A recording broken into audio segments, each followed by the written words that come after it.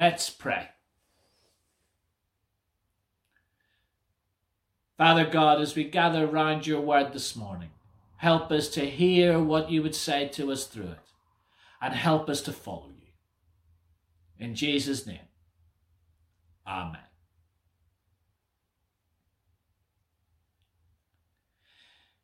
In Richard Foster's superb book, Prayer, he tells the story of a pastoral encounter with a woman who was battling against mental illness.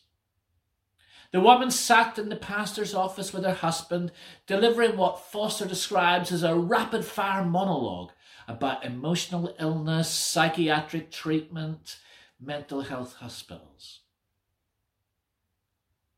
And as she spoke, the pastor felt this unmistakable prompting within him saying, "Tell this woman her sins are forgiven her." Odd, he thought. But it wouldn't go away, so he decided to give it a go. And initially, it didn't seem to register. He said, "Your sins are forgiven you." But each time he spoke, the woman went right on talking over him, detailing this illness or that period in hospital. And so he tried again. "Your sins are forgiven you," with the same result. And again. And again. Eventually, he reached across. He held the woman by the shoulders, looked her straight in the eye and said, "Look at me. I'm trying to tell you. Your sins are forgiven you." The woman stopped mid-sentence. "What did you say?" "Your sins are forgiven you," replied Foster's friend. At once, big tears filled up in the woman's eyes. And she asked, "They are?" "Yes, they are," came the reply. And tears flowed from the woman as she turned to her husband and announced over and over, "My sins are forgiven me. My sins are forgiven me." The woman did require ongoing counselling, but Foster talks about how that day, when the woman acknowledged that her sins had been forgiven, was a significant breakthrough, and since then she had not spent any more time in hospital, which for her was a major difference to her life. Her life had, to all intents and purposes, been paralysed by her illness. But now healing had begun, and forgiveness was a step in enabling her to move on. We've been working slowly through the story of Jesus as told by Mark. And in the last few weeks, we've seen Jesus healing all sorts of people. Today we come to a quite graphic, very comical story of Jesus healing a paralysed man. But like the story in Richard Foster's book, it started with words of forgiveness. This isn't the first time Mark has spoken of Jesus in Capernaum. It was the scene of that very busy day we spoke about in the last few weeks, where Jesus deals with a guy with an unclean spirit in the synagogue in the morning. Then he heals Peter's mother-in-law in the afternoon, and then deals with what seems like the whole town in the evening. And the next morning there was another crowd waiting for him, but Jesus was nowhere to be seen. He'd gone off to a quiet spot to pray. And the disciples chased after him and said, "What are you doing out here? Everyone's looking for you." But rather than just giving in to the demands, Jesus said, "No," and set off touring around the other towns and villages in the area. Now he's back in Capernaum. We're not told much about the man himself, but I wonder if he'd been amongst the crowd waiting for Jesus that morning when Jesus went off. Maybe his friends had brought him the previous evening, but the crowds had kept him at bay, and they thought, oh, we'll bring him in the morning, only to find Jesus gone by then. Maybe he and they thought their chance had gone. But now Jesus is back in town, and they're not going to miss out again. Since he was last around, word had got about that Jesus had healed a leper. And if Jesus could do that, then surely their paralysed friend's got to be worth a shot. But as they approached the house, they found the route to Jesus was blocked off by the crowds, which had filled the house and spilled out onto the street. Still, they weren't going to be deterred. Houses in that area, in that era, tended to be like little box-like, single-room, single-story affairs with flat roofs. The roof was made of beams, which were tightly packed with mud in between them.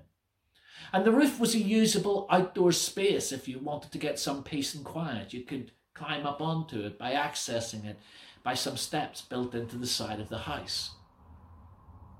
And the roof could also quite easily be cut through and taken apart and mended afterwards. That's how the friends get the paralysed man up there. I can't help but smile as I imagine the scene. Jesus is teaching the crowd, they're hanging on his every word, and then suddenly there's something of a bit of a racket going on above them. Bits of mud and dirt start to drop off the ceiling onto the people below, until suddenly a hole appears. And then everybody starts backing away, getting pushed against the wall. Jesus stops mid-sentence as this guy is lowered from the ceiling to Jesus' feet. Jesus looks up and sees 4 smiling, sweaty faces peering down at him through the hole in the roof. He looks down and sees another one staring up at him from the mat, expectantly. I wonder, maybe there's just this brief moment of realization of what they've done. Because something that people don't often pick up from this story is whose house this is. Some assume that at some point Jesus' mother Mary must have moved from Nazareth to Capernaum and this was her house. Others assume that Jesus took up residence at Peter and Andrew's home. But there's a more obvious and simpler explanation. This is actually Jesus' house. Sure, he was going to become an itinerant preacher, but Jesus appears to have made Capernaum his base for at least some of his life. And up till that point, he has to live somewhere. So is there a moment of them thinking, we really want this guy to help us, and we've just trashed his house? Does a smile or even a chuckle cross Jesus' face at the sheer bizarreness of the whole situation as he dusts off bits of roof debris from his clothes? But Jesus looks into the heart of the situation and the heart of the guy on the mat. We're not told any reason why the guy should think as he did. But the root of his problem is this sense that God's angry with him, that without forgiveness he'll never be able to start over. And then Jesus says those words, your sins are forgiven you. Maybe for a moment he just wonders if Jesus is talking about the hole in the roof. And they're saying, oh, don't worry about that, that's okay. And then it sinks in. Jesus means so much more than that. All that stands between him and that new life he's longed for, somehow it's been dealt with.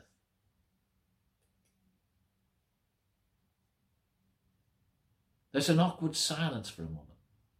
No one says anything, but you can sense it in the air. And then Jesus, for the first time, lifts his gaze from the guy on the mat and turns to face all those teachers who have come all the way from Jerusalem to check him over. What? Says Jesus. You think I can't? Words are easy, aren't they? How can I possibly prove I'm right when I say God has forgiven him? Yeah. However, I can prove God's power to give him a new start. And then Jesus looks down at the guy on the mat once more and says, come on, get up, take your mat and go home.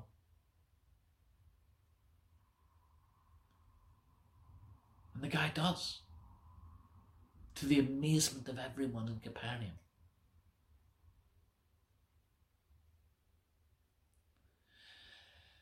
There's just a couple of thoughts I want to leave with you about this story this morning. One of them is the power of good friends. This guy didn't make his faith journey alone. There were times when he needed others to carry him, to believe in him, to believe with him, to believe for him. There are times when the road of faith is tough. Sometimes we can believe really easily. Other times it's a bit more of a struggle. So don't try to do it on your own. Seek others who will journey with you, with whom you can be honest and say, you know what? I'm struggling right now. People who will place you before Jesus when you're struggling to do that for yourself. Likewise, be prepared to do that for others. There are plenty of times, largely because of what I do, that people will ask me to pray for them. I'm always happy to do so. Though I do always add, I don't have special access to the Almighty. I don't have a special hotline. God is willing to listen to them too. But sometimes people struggle to do that. And they want or need others to pray for them. And sometimes it's people of faith who ask me to do it. But often it's people who wouldn't claim to have any faith. Or who would admit they struggle to believe in anything. Don't underestimate the power of bringing them to Jesus.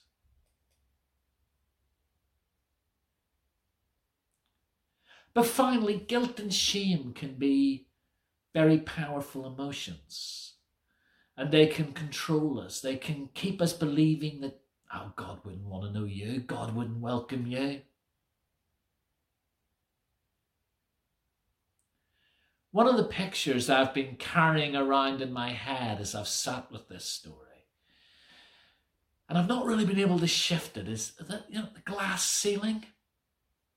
Some of you will have experienced this in life when, because of your gender or your ethnicity or your age or background, it's like you're hitting your ceiling and you can't get through it. That there's something about you or you don't have any control over it. And it's getting to define you. Well, maybe we can feel that way with God. You might have a certain amount of faith, you might not. You might have got so far along your faith journey and you'd like to move on, but there's something that just you keep hitting up against. It feels like a barrier you're hitting. Something that's getting to define you. Something that's got a hold on you. Something in your past, maybe something in your makeup. And maybe you can even convince yourself that if you bring it to God, you might not be welcome. That God might not want to deal with that.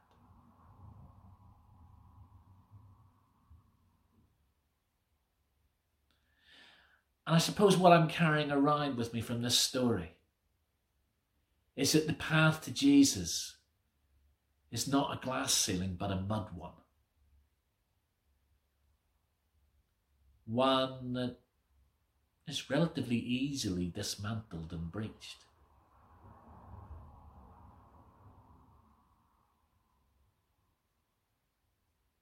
And when the paralyzed man is brought to Jesus, he finds him with a smile on his face, a chuckle,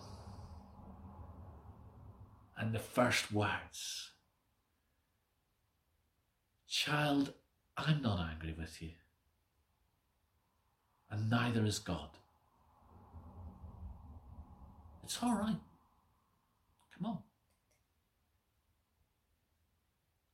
God is not looking on us with a stern, austere justice. God looks on us with perfect love, with a heart that yearns to give us fresh starts, that doesn't want the past to have the power to define us, but wants to raise us up to new life, to the new start. When we come to Jesus, we find we're already forgiven. So my prayer is that wherever we find ourselves in need of grace, that we will be joined by people to journey with. People whom we'll carry sometimes. And sometimes they'll carry us. And then we'll find ourselves at the feet of Jesus. And once there, might we hear that whatever has brought you here doesn't get to define you. God is able and willing to give you the fresh start. Your sins are forgiven. Rise. Set off into the new life. Set off with the assurance to embrace the new life God has got for you. Grace and peace. Amen.